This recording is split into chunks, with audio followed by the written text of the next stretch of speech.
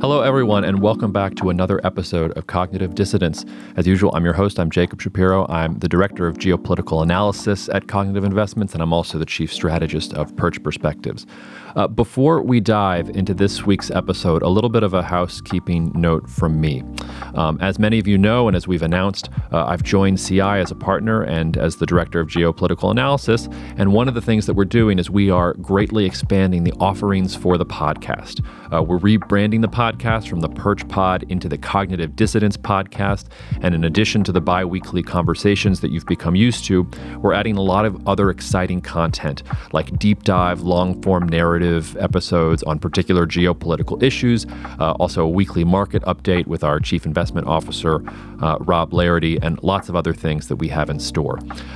In order to access that, though, I need you to do a couple things for me. The first thing is, if you haven't already, please go sign up for the Cognitive Dissidence podcast feed. That's where all of these episodes are going to live. We'll still be posting on the Perch Pod through the end of the summer, the full episodes, but if we get to the end of the summer, we're only going to post trailers. You're going to have to go to Cognitive Dissidence to get all the good new stuff. Second of all, I asked you all to do this with the Perch Pod, and you did. It's one of the reasons we've had so much success and have been able to expand the podcast. But please, if you could take a minute to rate the podcast or even review it on whatever podcast app you're listening to, it would be hugely helpful for us. If you want to really do us a solid, get your friends and family to do it too. They don't even technically have to be a listener, but the more ratings and reviews we have, the better it is for us. It is my goal to keep this podcast ad-free, requiring no subscriptions, anything like that. And it's doing those small things that just take a few seconds of your time that really help us get there. So please sign up for the Cognitive Dissidence podcast if you haven't already.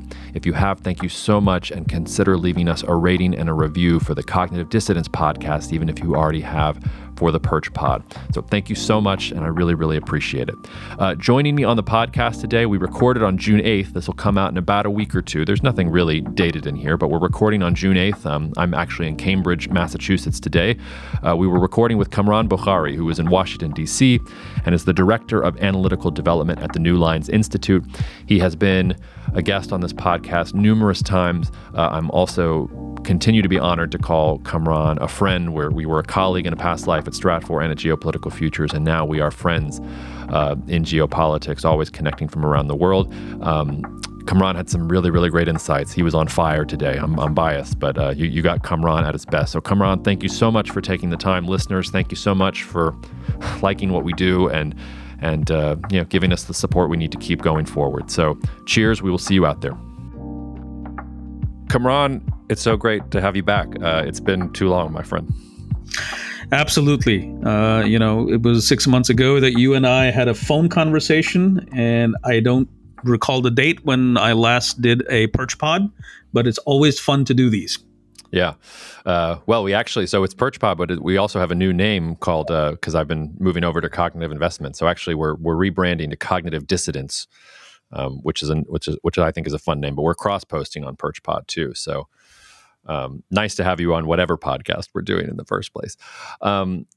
So we're going to end by talking about the Russia-Ukraine war and some broader global things. But first, Kamran, I want to hit a couple things with you that I know you're an expert in. And the first is I want to talk to you about Kazakhstan. You just published a great long piece, I believe, for the Kennan Institute. Is that correct? Yes, at the Wilson Center. At the Wilson Center. We'll put a link to the report in the notes for this podcast if you want to read it. I've actually only read kind of the first 10 pages or so, but it's really good so far. Why don't you just let's start with, why did you want to write about Kazakhstan? What about Kazakhstan has been interesting to you, and what is the main point of the piece that you wrote? So look, the main point of the piece was that Eurasia is being subjected to all sorts of turbulence, to put it mildly. Mm-hmm. You have the war in Ukraine and its effects blowing eastwards. You have China pushing aggressively westwards. On the southern rim of this region, you have a re-Talibanized Afghanistan that's radiating instability, insecurity, at the very least uncertainty into this region. Mm-hmm. You have Iran looking at this region and eyeing it. The Turks are doing more than eyeing. They are actually pushing in both from the South Caucasus and through Afghanistan. And there is also, by extension, Pakistan, which is spinning out of control. And so, from a strategic point of view, how does the United States deal with, this heart of Eurasia, and deal with all these problems, whether it's Russia related, China related, or anything else? And it's one of those regions where the United States historically has had a very, very light, faint footprint. And so, and there is a history with Kazakhstan starting in 1991 that I saw as something to build upon. The energy investments, the efforts to denuclearize or do nuclear non-proliferation, with Kazakhstan giving up weapons and the U.S. involvement with that. And then just sort of the way that Kazakhstan has emerged both domestically and on the foreign policy front. So I saw all these pieces and I said, why is it that the United States is not paying more attention to Kazakhstan, even though it has this, this precedent, and the Kazakhs are willing to become partners, and that is the point that I'm trying to make here: is that we have a history, it can be built upon, and why aren't we doing it? Because we need it. If we're going to deal with China, if we're going to deal with Russia, we need to be able to have this relationship with Kazakhstan, and that was sort of the whole purpose behind jumping on this project to write this report.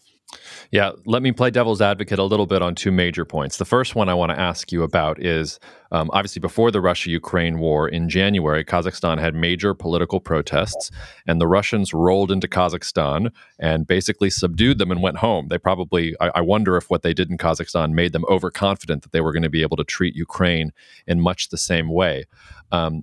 Isn't there a close relationship between this Kazakh government and the Russian government? Is Kazakhstan going to be a version of Belarus where it's looking to Russia as the power that guaranteed that government going forward? Are they more pragmatic than that? Talk to me a little bit about what happened in January and how that affects the point you made about U.S.-Kazakh cooperation.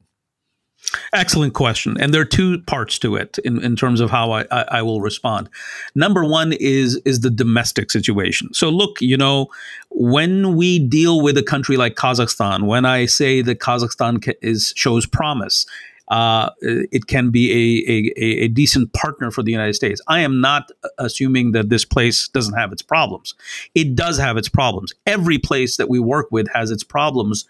And this is a place where, again, we have not engaged with it like we've engaged Latin America, like we've engaged even Africa, much less the Middle East, and then, of course, East Asia. So, and of course, there is the deep connections with Europe. So this isn't like that. So based on that, you have to assume there are going to be problems. And then there's change coming. There's transformation coming, happening, that has been happening for many years in Kazakhstan. Nursultan Nazarbayev, the founding president, was 80 years old. He had to pass the baton, but he wanted to hold on to power. And while he shared some of it with the new president, Mr. Tokayev, and therefore that creates issues. You want to hold on to power, but the country needs to move forward. And with economic prosperity and with Kazakhstan engaging the world and increasingly engaging the world, it's people going overseas and getting educated. That has implications. And that implication is most obvious when we look at what happened in the winter unrest in January. People have expectations that they're going to have a greater say in how the country is governed politically and economically. So those problems are going to be there. But I think that that unrest did not alter the trajectory that Kazakhstan has been on, and I'll tell you why. First, to go back to the Russian, intervention, which was 5 days long. So if you take 1 day to send in troops, there were only about 2,500 troops A majority of them were Russians, some Belarusians, and from other CSTO nations. It was a small task force.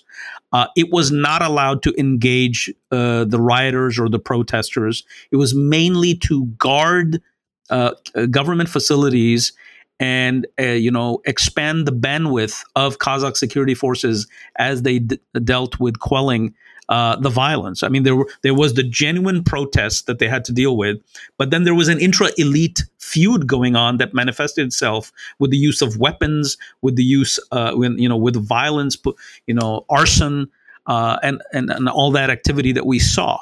So that was not done by the Russians. And if you were in and out in 5 days, it takes you 1 day to bring in through your drop in there through your transport aircraft, and then 1 day to depart. So you were on the ground for roughly 3 days or something like that. So it was very clear that was more symbolic. My argument is, and this is something I wrote in a Wall Street Journal piece this past Sunday, that was more of a signaling on the part of the elite around Tokayev. Let's just call them the new guard, and signaling to the old guard who didn't want to give up power that Russia is not going to support their efforts to hold on to power. The other thing is, we have to assume that Putin was already, gearing up to fight in Ukraine because this is a month away. Before the war in Ukraine.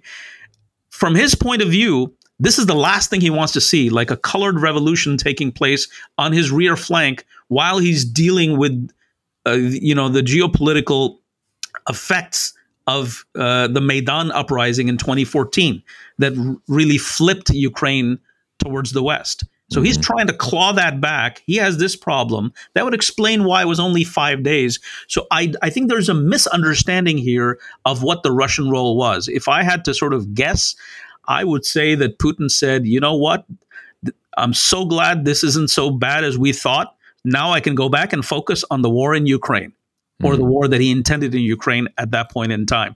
So I think there are problems. There are always going to be problems. We tend to, when we in the West want to look at or measure progress towards political economic development and reform or democratization or market reforms, we skip the incremental parts or the stages. We look at it as an endpoint or an end state and as a condition as opposed to a process.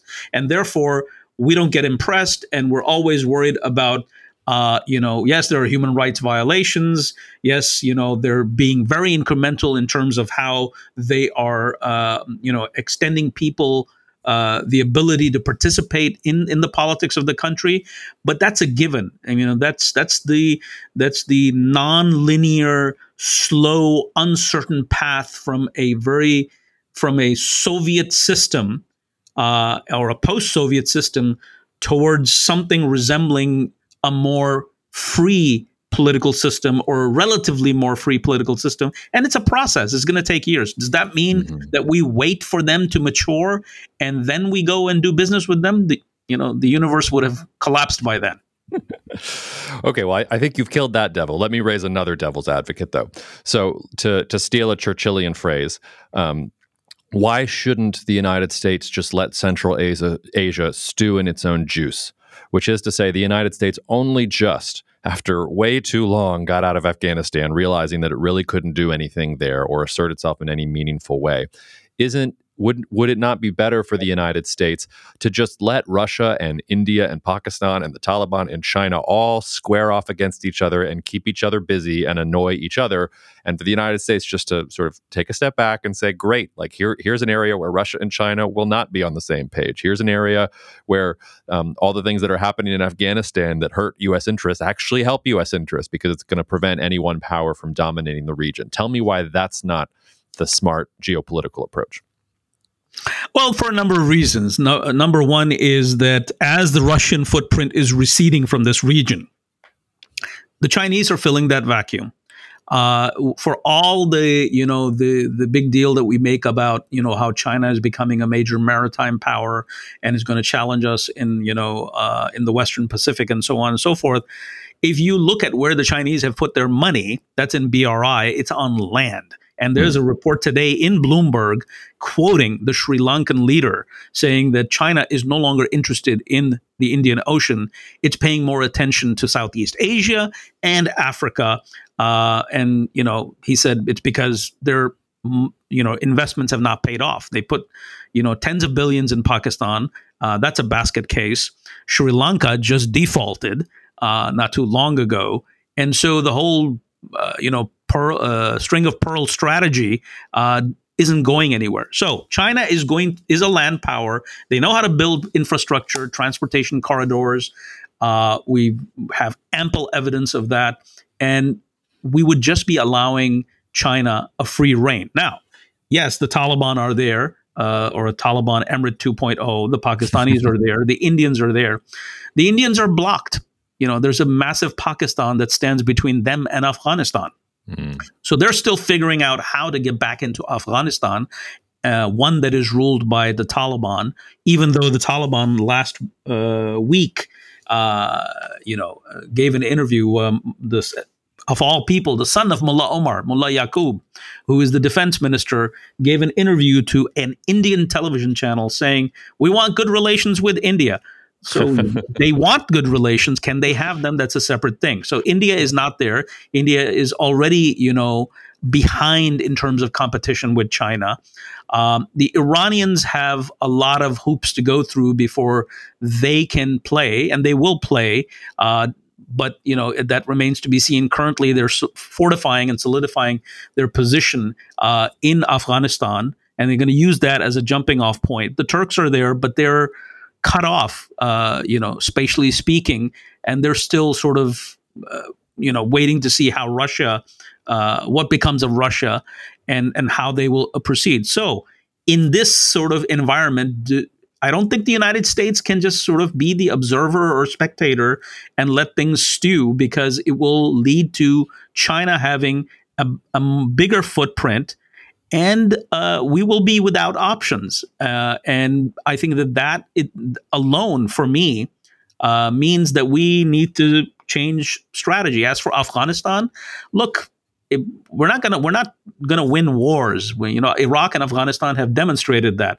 That's not what I'm talking about. I'm talking about having a presence, having influence, diplomacy, strengthening the Kazakhs so they can wean off of. They're already weaning off of the Russians. Can we accelerate that process?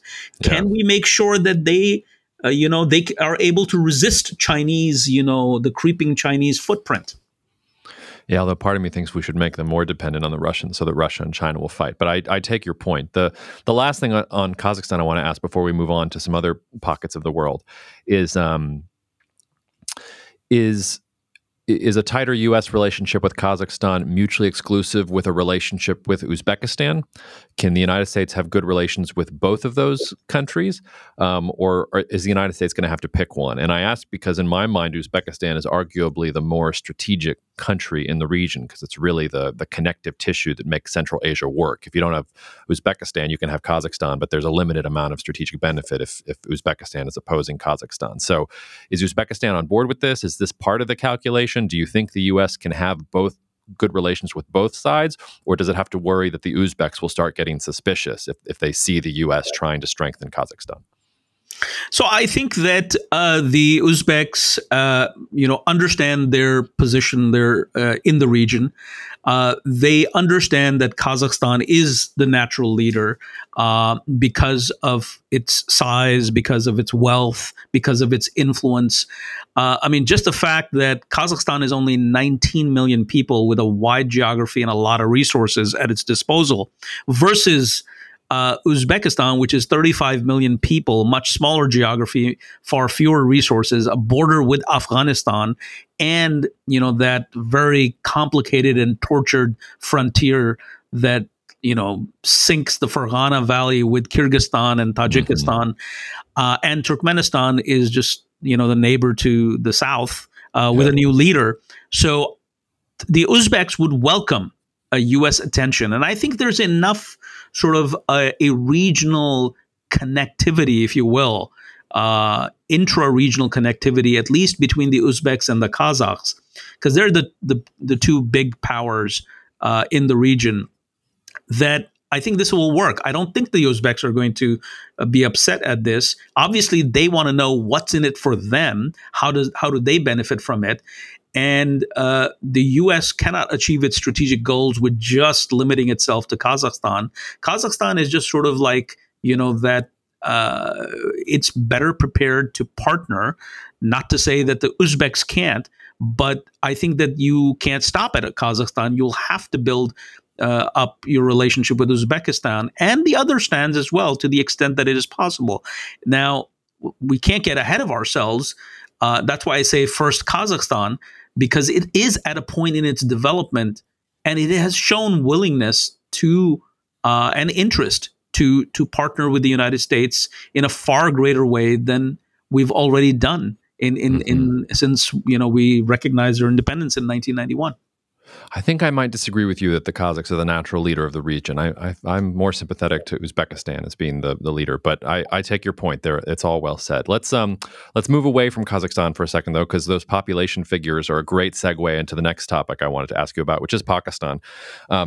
And I am, to be frank, embarrassed about my lack of insight or awareness about Pakistan, because we're talking about a country with over 200 million people with nuclear weapons that really shapes a lot of things in the Indo-Pacific that I don't think we talk about nearly enough, and I certainly don't talk about near enough. There's a lot of talk about India, and we just sort of forget that there's a 200 million person Pakistan sitting right next door. You're obviously from Pakistan. You've thought about it a lot, and there's been a lot of turmoil there in general. So tell me, where should we start with explaining to the listeners what's happening in Pakistan right now? Because it feels like there's some pretty major political changes, and that Pakistan is one of these countries that is going to be particularly exposed to higher energy prices and higher food prices, and that we're already seeing that in the political unrest that's happening. So I think that we're at a point where Pakistan is in uncharted waters. Pakistan has always been problematic, going back decades, but it's never been this bad. And I'll tell you why. Number one is that the economy has hit rock bottom. The reserves are, somewhere in the neighborhood of 6 to 8 billion right now, which covers roughly 1 month of imports. The price of energy has gone up. The exchange rate with the dollar, the rupee has gone beyond 200 rupees to a dollar. I heard yesterday that it could go as high as 250. Inflation is going through the roof. And the last 4 years have been, basically quite destabilizing for Pakistan in a way that we haven't seen in the past. In 2018, Imran Khan and his political party were brought to power by the military establishment through a careful, if you will, electoral and engineering campaign. And not that the military hasn't done this in the past, but this time around, it was thought that this is it. This is the partner, the civilian partner that the military has created that it has no differences with. And there was this, quote, same page, unquote, reference time and again given that, the civilians and the military for the first time in the history of the country are on the, quote, same page. And that was repeated over and over again. It was openly referred to as a hybrid regime in the official discourse. And so things were looking great. The civil military tensions, at least from the point of view of the military, had been resolved. And all those, rowdy civilians who did not follow the lead of the military, whether they were from the party of former Prime Minister Nawaz Sharif or from the assassinated leader and former Prime Minister Benazir Bhutto, they had been set aside.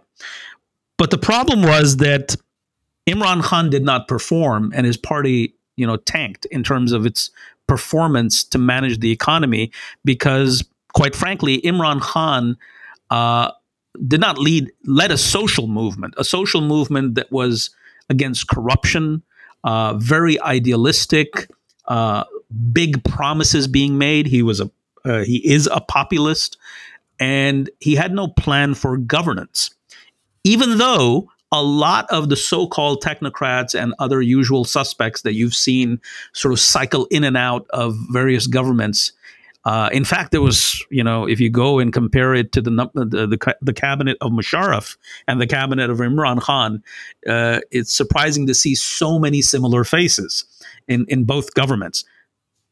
Even despite all of that, Imran Khan did not perform, and in fact engaged in politics of sort of, I wouldn't call it retribution, but just going after his opponents, trying to completely annihilate them, if you will, to the point that they are no longer a political, actor in the country. So spent his time on that, and the country suffered economically, financially, and at the same time, he messed with geopolitics.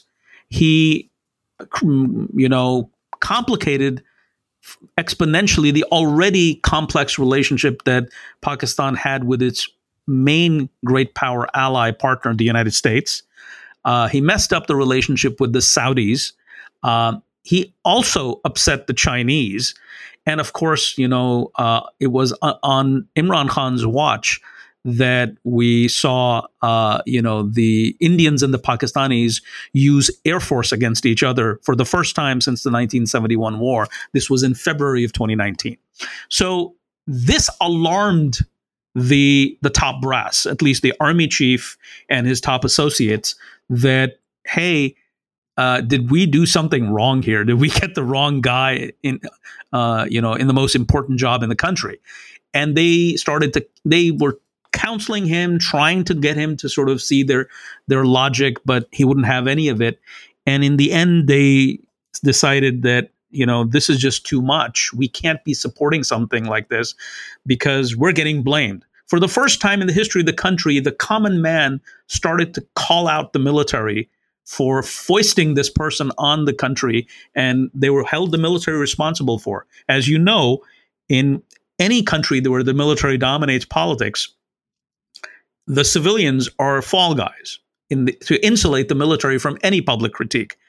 That was the case in Pakistan. But in the last 4 years, that was shred to pieces because people in the heartland, in the military's own heartland of Punjab, the core province of the country, people were openly, and there's, of course, the social media effect, criticizing the military, and main opposition leader Nawaz Sharif came out, thunderously in a rally a few years ago, calling out the army chief and the head of the ISI by name, and that created a social wave, and it became, kosher, if you will, or halal to go after these people. And so the military did distance itself and decided enough was enough. And then Imran Khan also, got into an argument, a quarrel with the army chief over the appointment of the chief of intelligence. This was last summer, and late summer, early fall. And they were looking at Afghanistan, and they were looking at everything going south. And they said, you know what, we need to pull back. And if the opposition can engineer a vote of no confidence against Imran Khan, then so be it, because this is detrimental to our institutional imperatives. This is detrimental to the national interest. And so we're still in that storm. We're 9 months out from that process that began late last summer, early fall, and we're still reeling from it. And with Imran Khan now having turned against the military for the first time, sorry I'm taking too long, but I wanted your listeners to actually go through sort of, the context here. For the first time now, there is a discernible divide within the military leadership between those who are still very sympathetic to Imran Khan because they hate his opponents, or you just don't want them anywhere near governance, and those who are let's say pursuing a realpolitik approach where they're saying, yes, this was our guy, but he's now biting the hand that fed him. So we need to distance ourselves and, become, quote, neutral. In fact, the word neutral and neutrality has become a joke in the country. People have become cynical because the military used it. And then the military spokesman said, no, neutral isn't the word. We're apolitical. So I'll stop right there. Well, first of all, when you say that Pakistan's hit rock bottom, I start to wonder if there's an opportunity then, because if it really has hit rock bottom, I mean, there's a lot of potential in Pakistan if you can get through the storm. But the question I wanted to ask was, and maybe this is just a semantic thing, maybe, and you'll tell me this. I mean, Imran Khan was removed constitutionally. The military didn't take him out. Correct me if I'm wrong, I believe it was the first time that a Pakistani leader was removed via the constitution, via the actual political process. Now, maybe you're going to tell me that the military is behind all that anyway, so it doesn't really matter. But was there any part of the way that Imran Khan was kind of defeated in his attempt that gives you some optimism that there might be progress? Is there any scenario in which Pakistan emerges out of this maybe a little bit stronger and more coherent because it's actually facing some of these issues that it's just kind of let marinate for so long? Or are we at the beginning of what you think is going to be a very messy process and we should be worried about, all other kinds of instability coming from these fighting factions within the Pakistani government? You always have such great questions. So, yes, you're absolutely right. So there is opportunity here, and you're absolutely right that for the first time in the history of the country, a prime minister was removed through a constitutional process. The military's involvement, to the extent that I can discern, is that they just stopped supporting the prime minister. What does that mean? That means is that all those allied political parties were told that they are free to decide who to support. And there was no pressure from the military on them to continue to support Imran Khan in parliament. Hence, the numbers that the opposition was able to cobble up, the magic number of 172 to, successfully remove him through a vote of no confidence. So there is no military involvement in that. In fact, the military, I would argue, really sort of took a step or a couple of steps back and said, hey, you know what? We've been holding this together because we have been influencing this from behind the scenes. Let's just pull back. And this is probably the neatest way to get this, toxic situation under control and remove Imran Khan, because he's not listening. He's continuing to, even while being prime minister, he's behaving like an opposition leader who's just sort of engaging in, the populist rhetoric. There's so many similarities between how Imran Khan has behaved and how former President Donald Trump behaved here in the United States. Donald Trump refused to accept the election of 2020. We had January 6th, the rioting there. We've had something similar in Pakistan. I would say it's probably more egregious, where Imran Khan came out and basically accused a sitting Assistant Secretary of State for South and Central Asian Affairs at the State Department of being the mastermind of a coup against him. Yep. And adding more, fuel to the fire that is U.S.-Pakistani relations. And so Imran Khan went after the judiciary, went after the military. Never have we seen a sitting army chief being ridiculed and literally cursed out on social media. All of this was the information operations capability that Imran Khan had developed over the years. Because you have to understand, his constituency is the urban youth, urban educated middle class youth that is very tech savvy. And this was his strong point, his ability to capture the imagination of these people and get them to actually mobilize and put together a very sophisticated information operations campaign.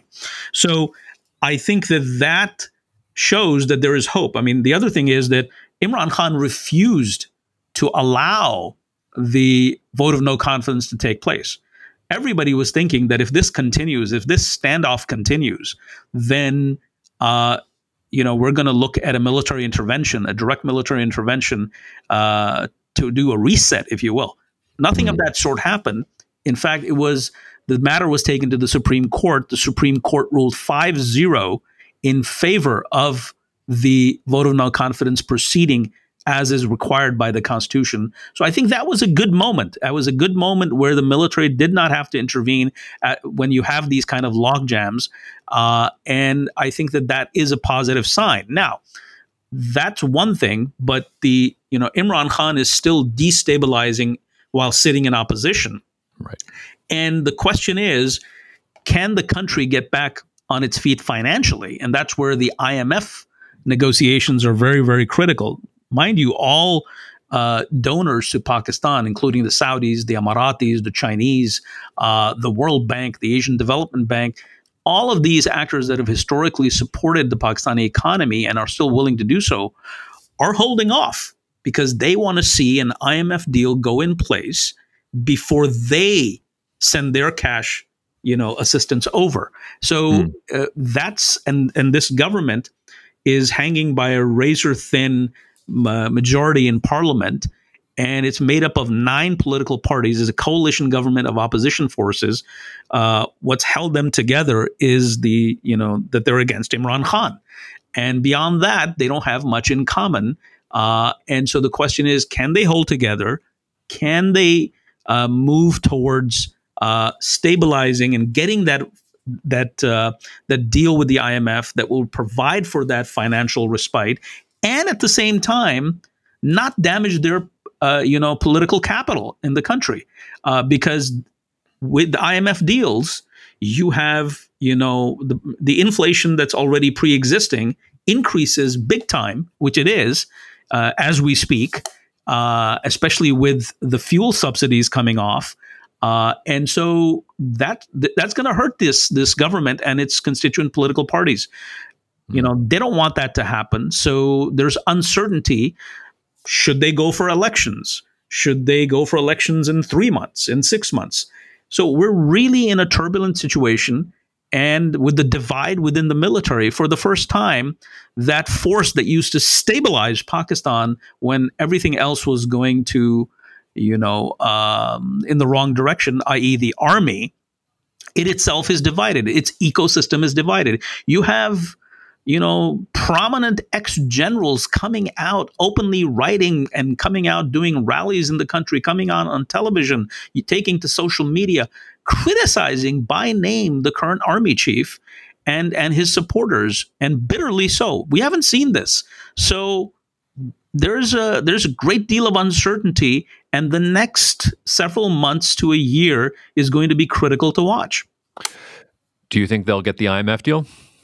I think they will. I think they just have to sort of stomach it, and the IMF deal, at least this coalition government led by the opposition to Imran Khan, is hoping that they get the deal and they are able to continue to be in government for the full duration of this 5-year term of the parliament, which ends next summer in 2023.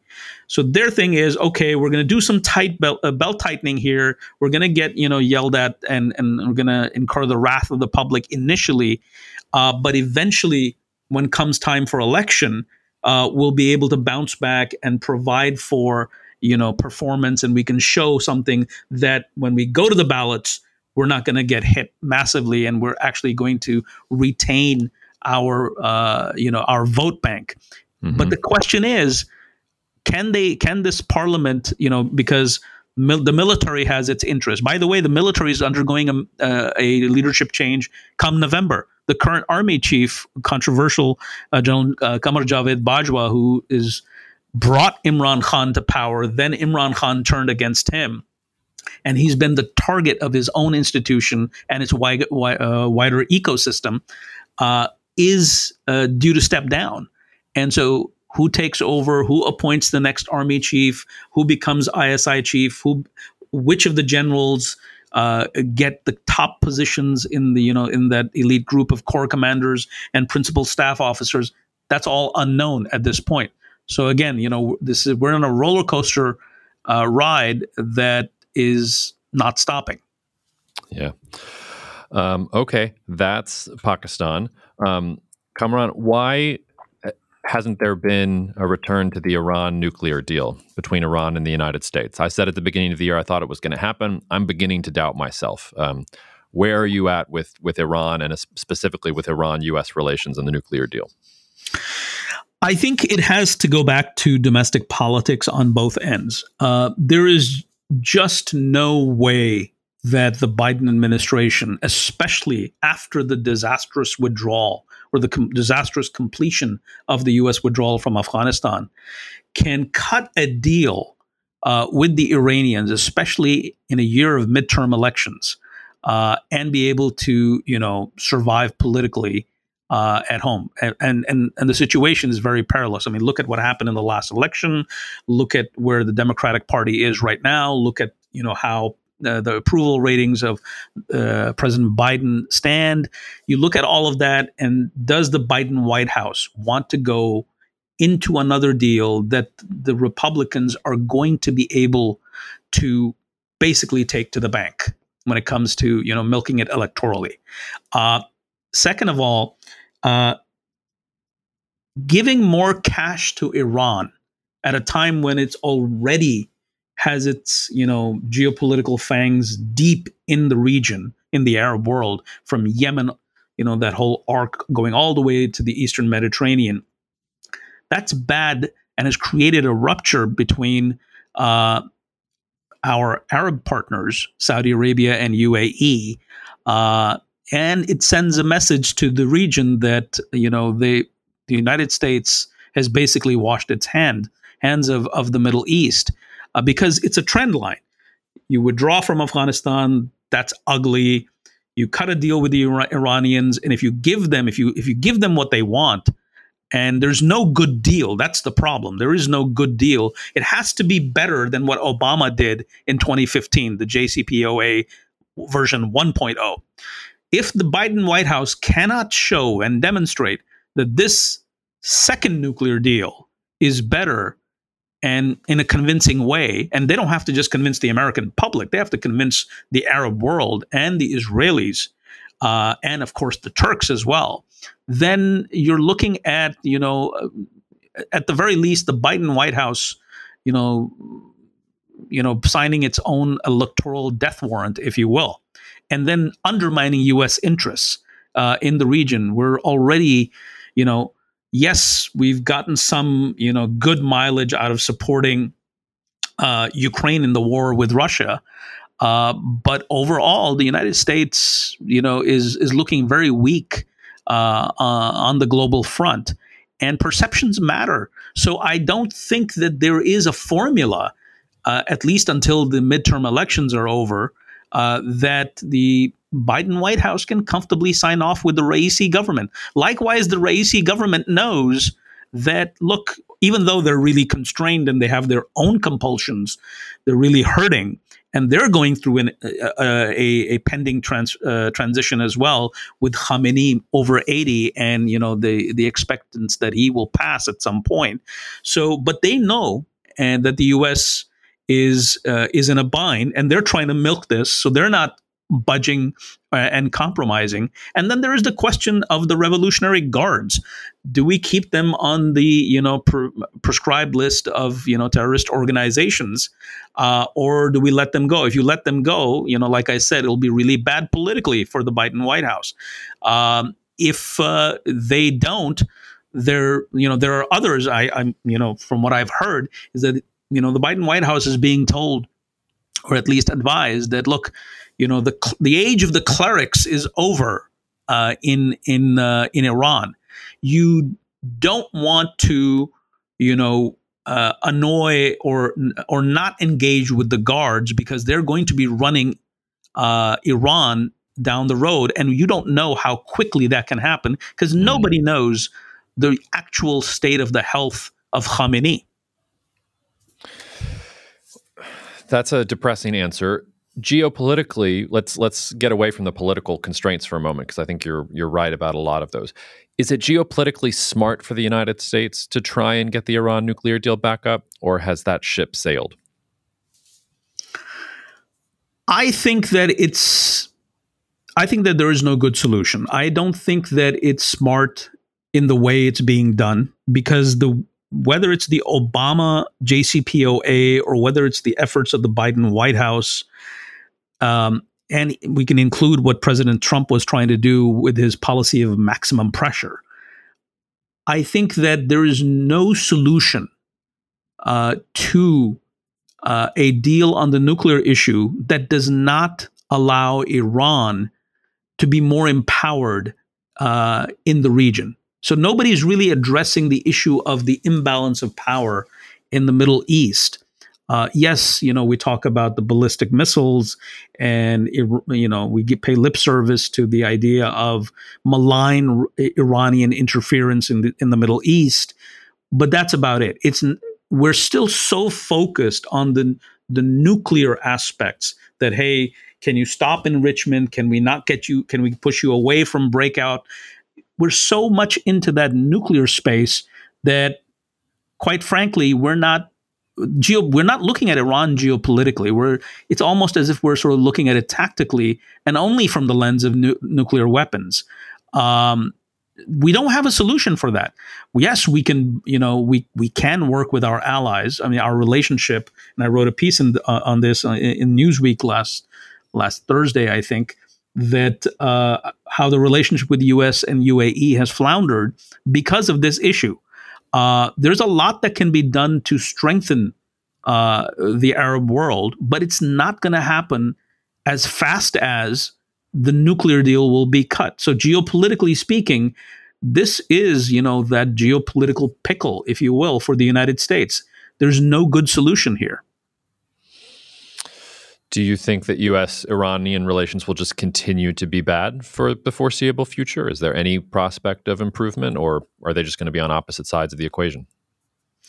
I think so long as the Iranian regime is out to alter the regional security architecture of the Middle East, then we will always be at odds with them. If they can... And these things don't happen, in the short term.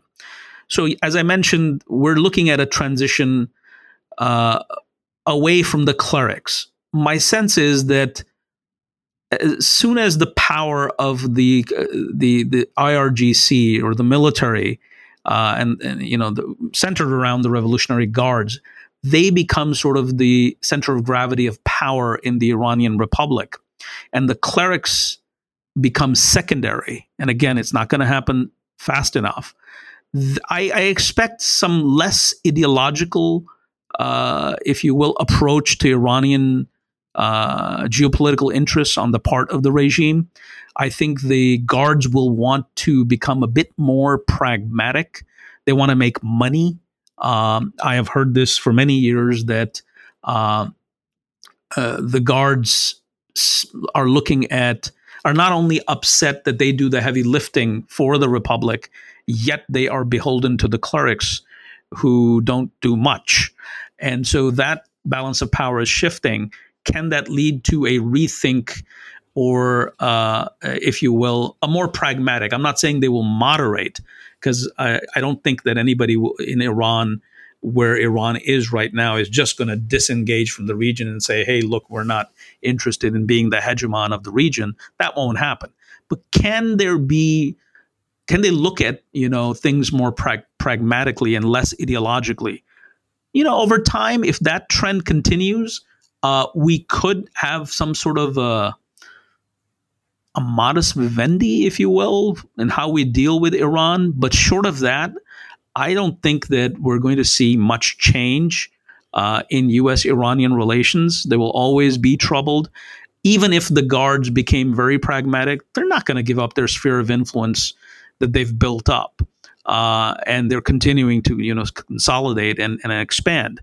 The question is, can the Arab world and can the Turks build up capacity fast enough to where U.S.-Iranian relations aren't sort of a bilateral thing, but we have a mechanism by which to contain Iran and its ambitions? I don't know. Again, it won't happen fast enough.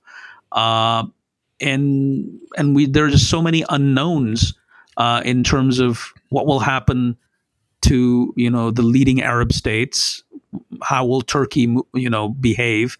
Because Turkey, if you look at it, is the only power, and you probably recall a piece I wrote for our New Lines magazine a couple of years ago on how the Middle East and that broader region is going to become an arena for Turkish-Iranian competition for the long haul.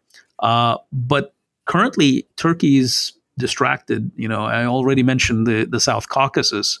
They're already, looking at how, to benefit from a Russia that has not achieved its goals in Ukraine and is by all accounts becoming a much more weaker power. So yes, the Erdogan just recently said, "Hey, we're going to have another intervention in Syria that threatens Iranian interests." We saw what happened in Nagorno-Karabakh. The Iranians are on the defensive there. But this is more long-term. And for the foreseeable future, I think the United States will continue to have to be directly involved. And the regional players are not ready yet to act as a counter to Iran. Mm-hmm. That's sobering. That's a sobering take, and makes me question some of my analytical stances on Iran and the Middle East in general. It is also ironic, fitting, I don't know what word to use there, that the defenders of the revolution might be turning on the revolution itself, or at least on the clerics. You live long enough to see yourself become the enemy, I guess. Your talk about your comments about Turkey, though, is a nice segue for the last topic that we want to hit here, which is what does the Russia-Ukraine war mean for all this? I know that you want to talk a little bit about Turkey. I think Turkey is, in some ways, has opportunities everywhere, but also has a pretty serious economic problem of its own at home.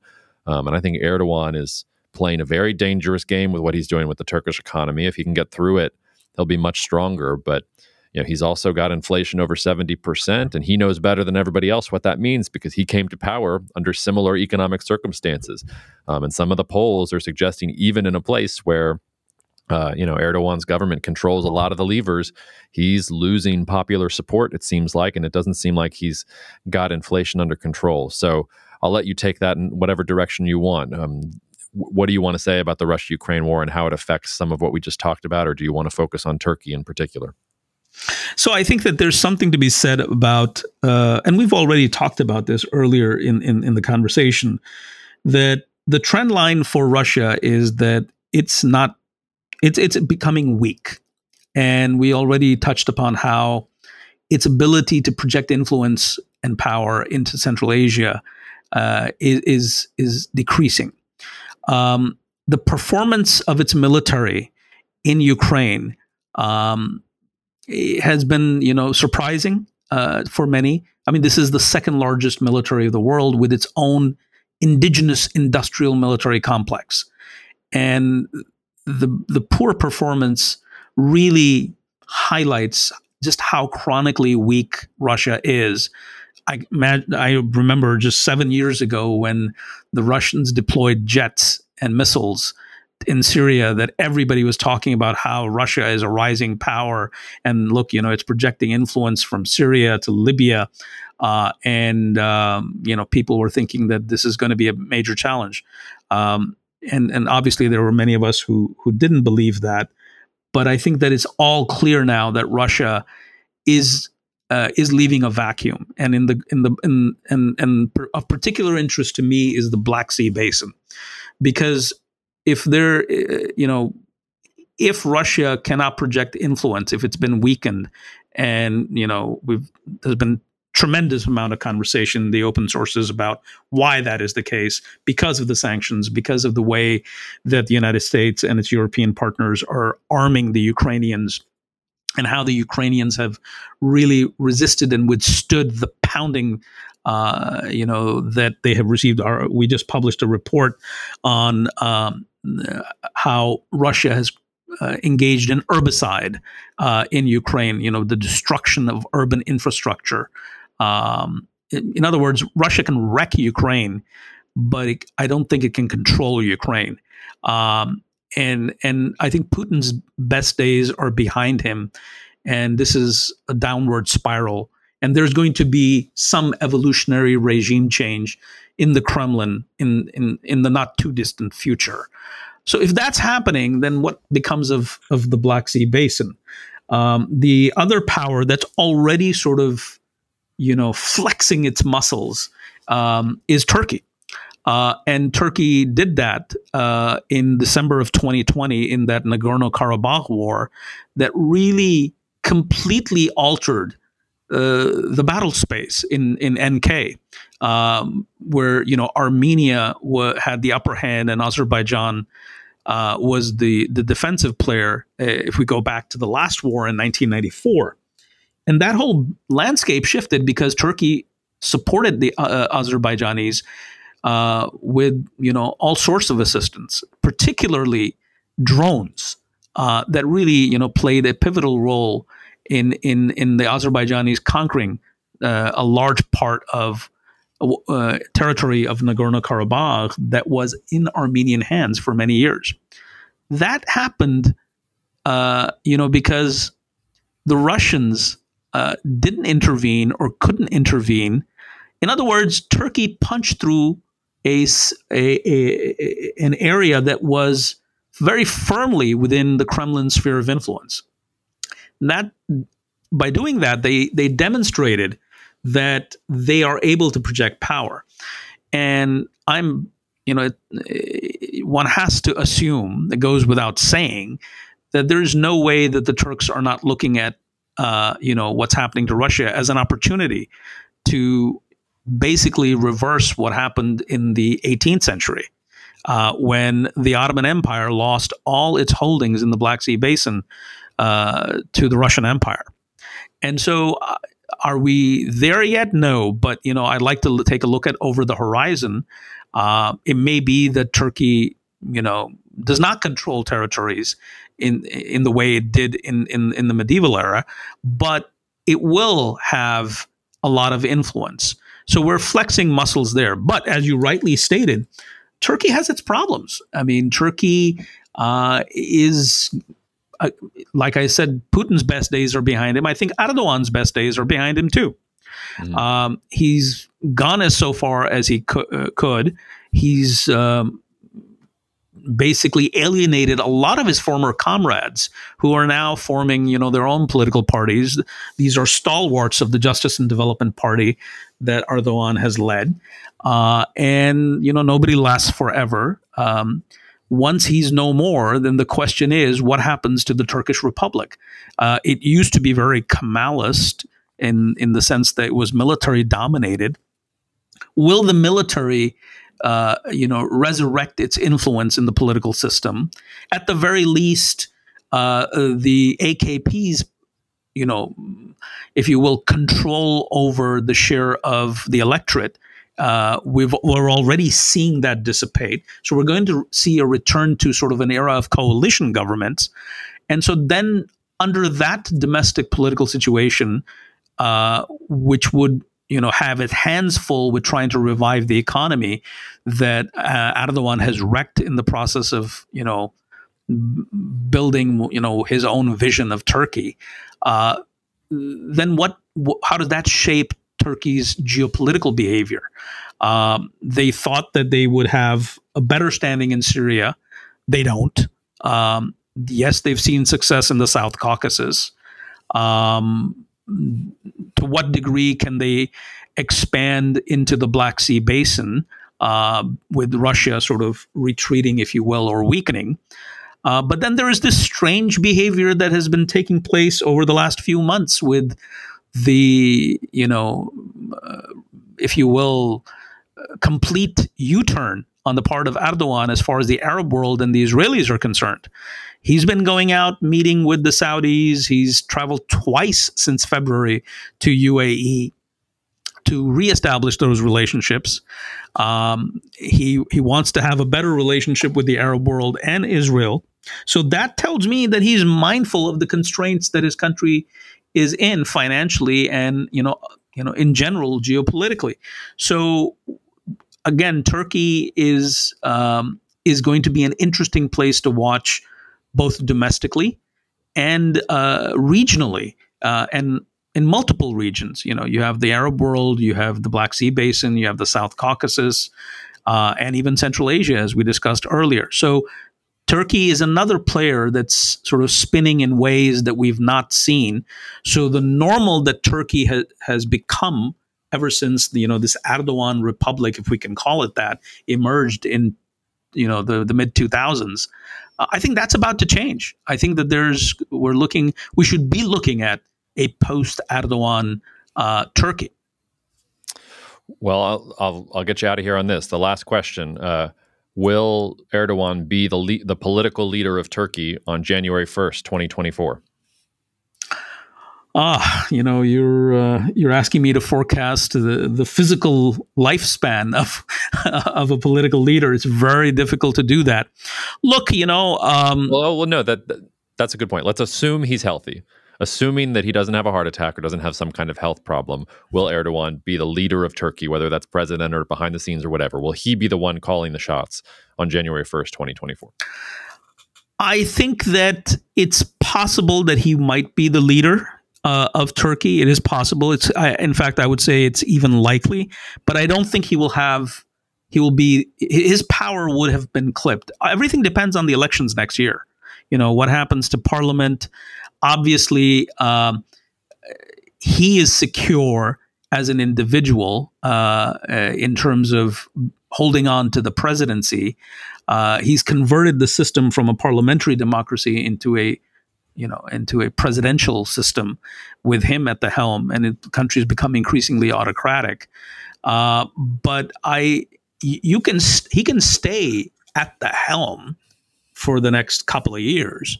But the question is, will he have the ability to shape Turkey the way he wants? We're already seeing that is not possible.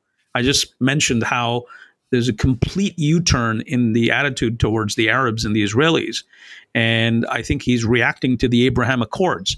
I think he's reacting to the fact that his economy has tanked severely, and he needs to reduce tensions and prepare for a world in which Russia is weaker, and a Europe that is dealing with Ukraine, a United States that's uncertain, to put it mildly, and there's Iran, and there's the domestic politics of Turkey. So I think that he can be leader. I can't see any reason why he absolutely won't be leader.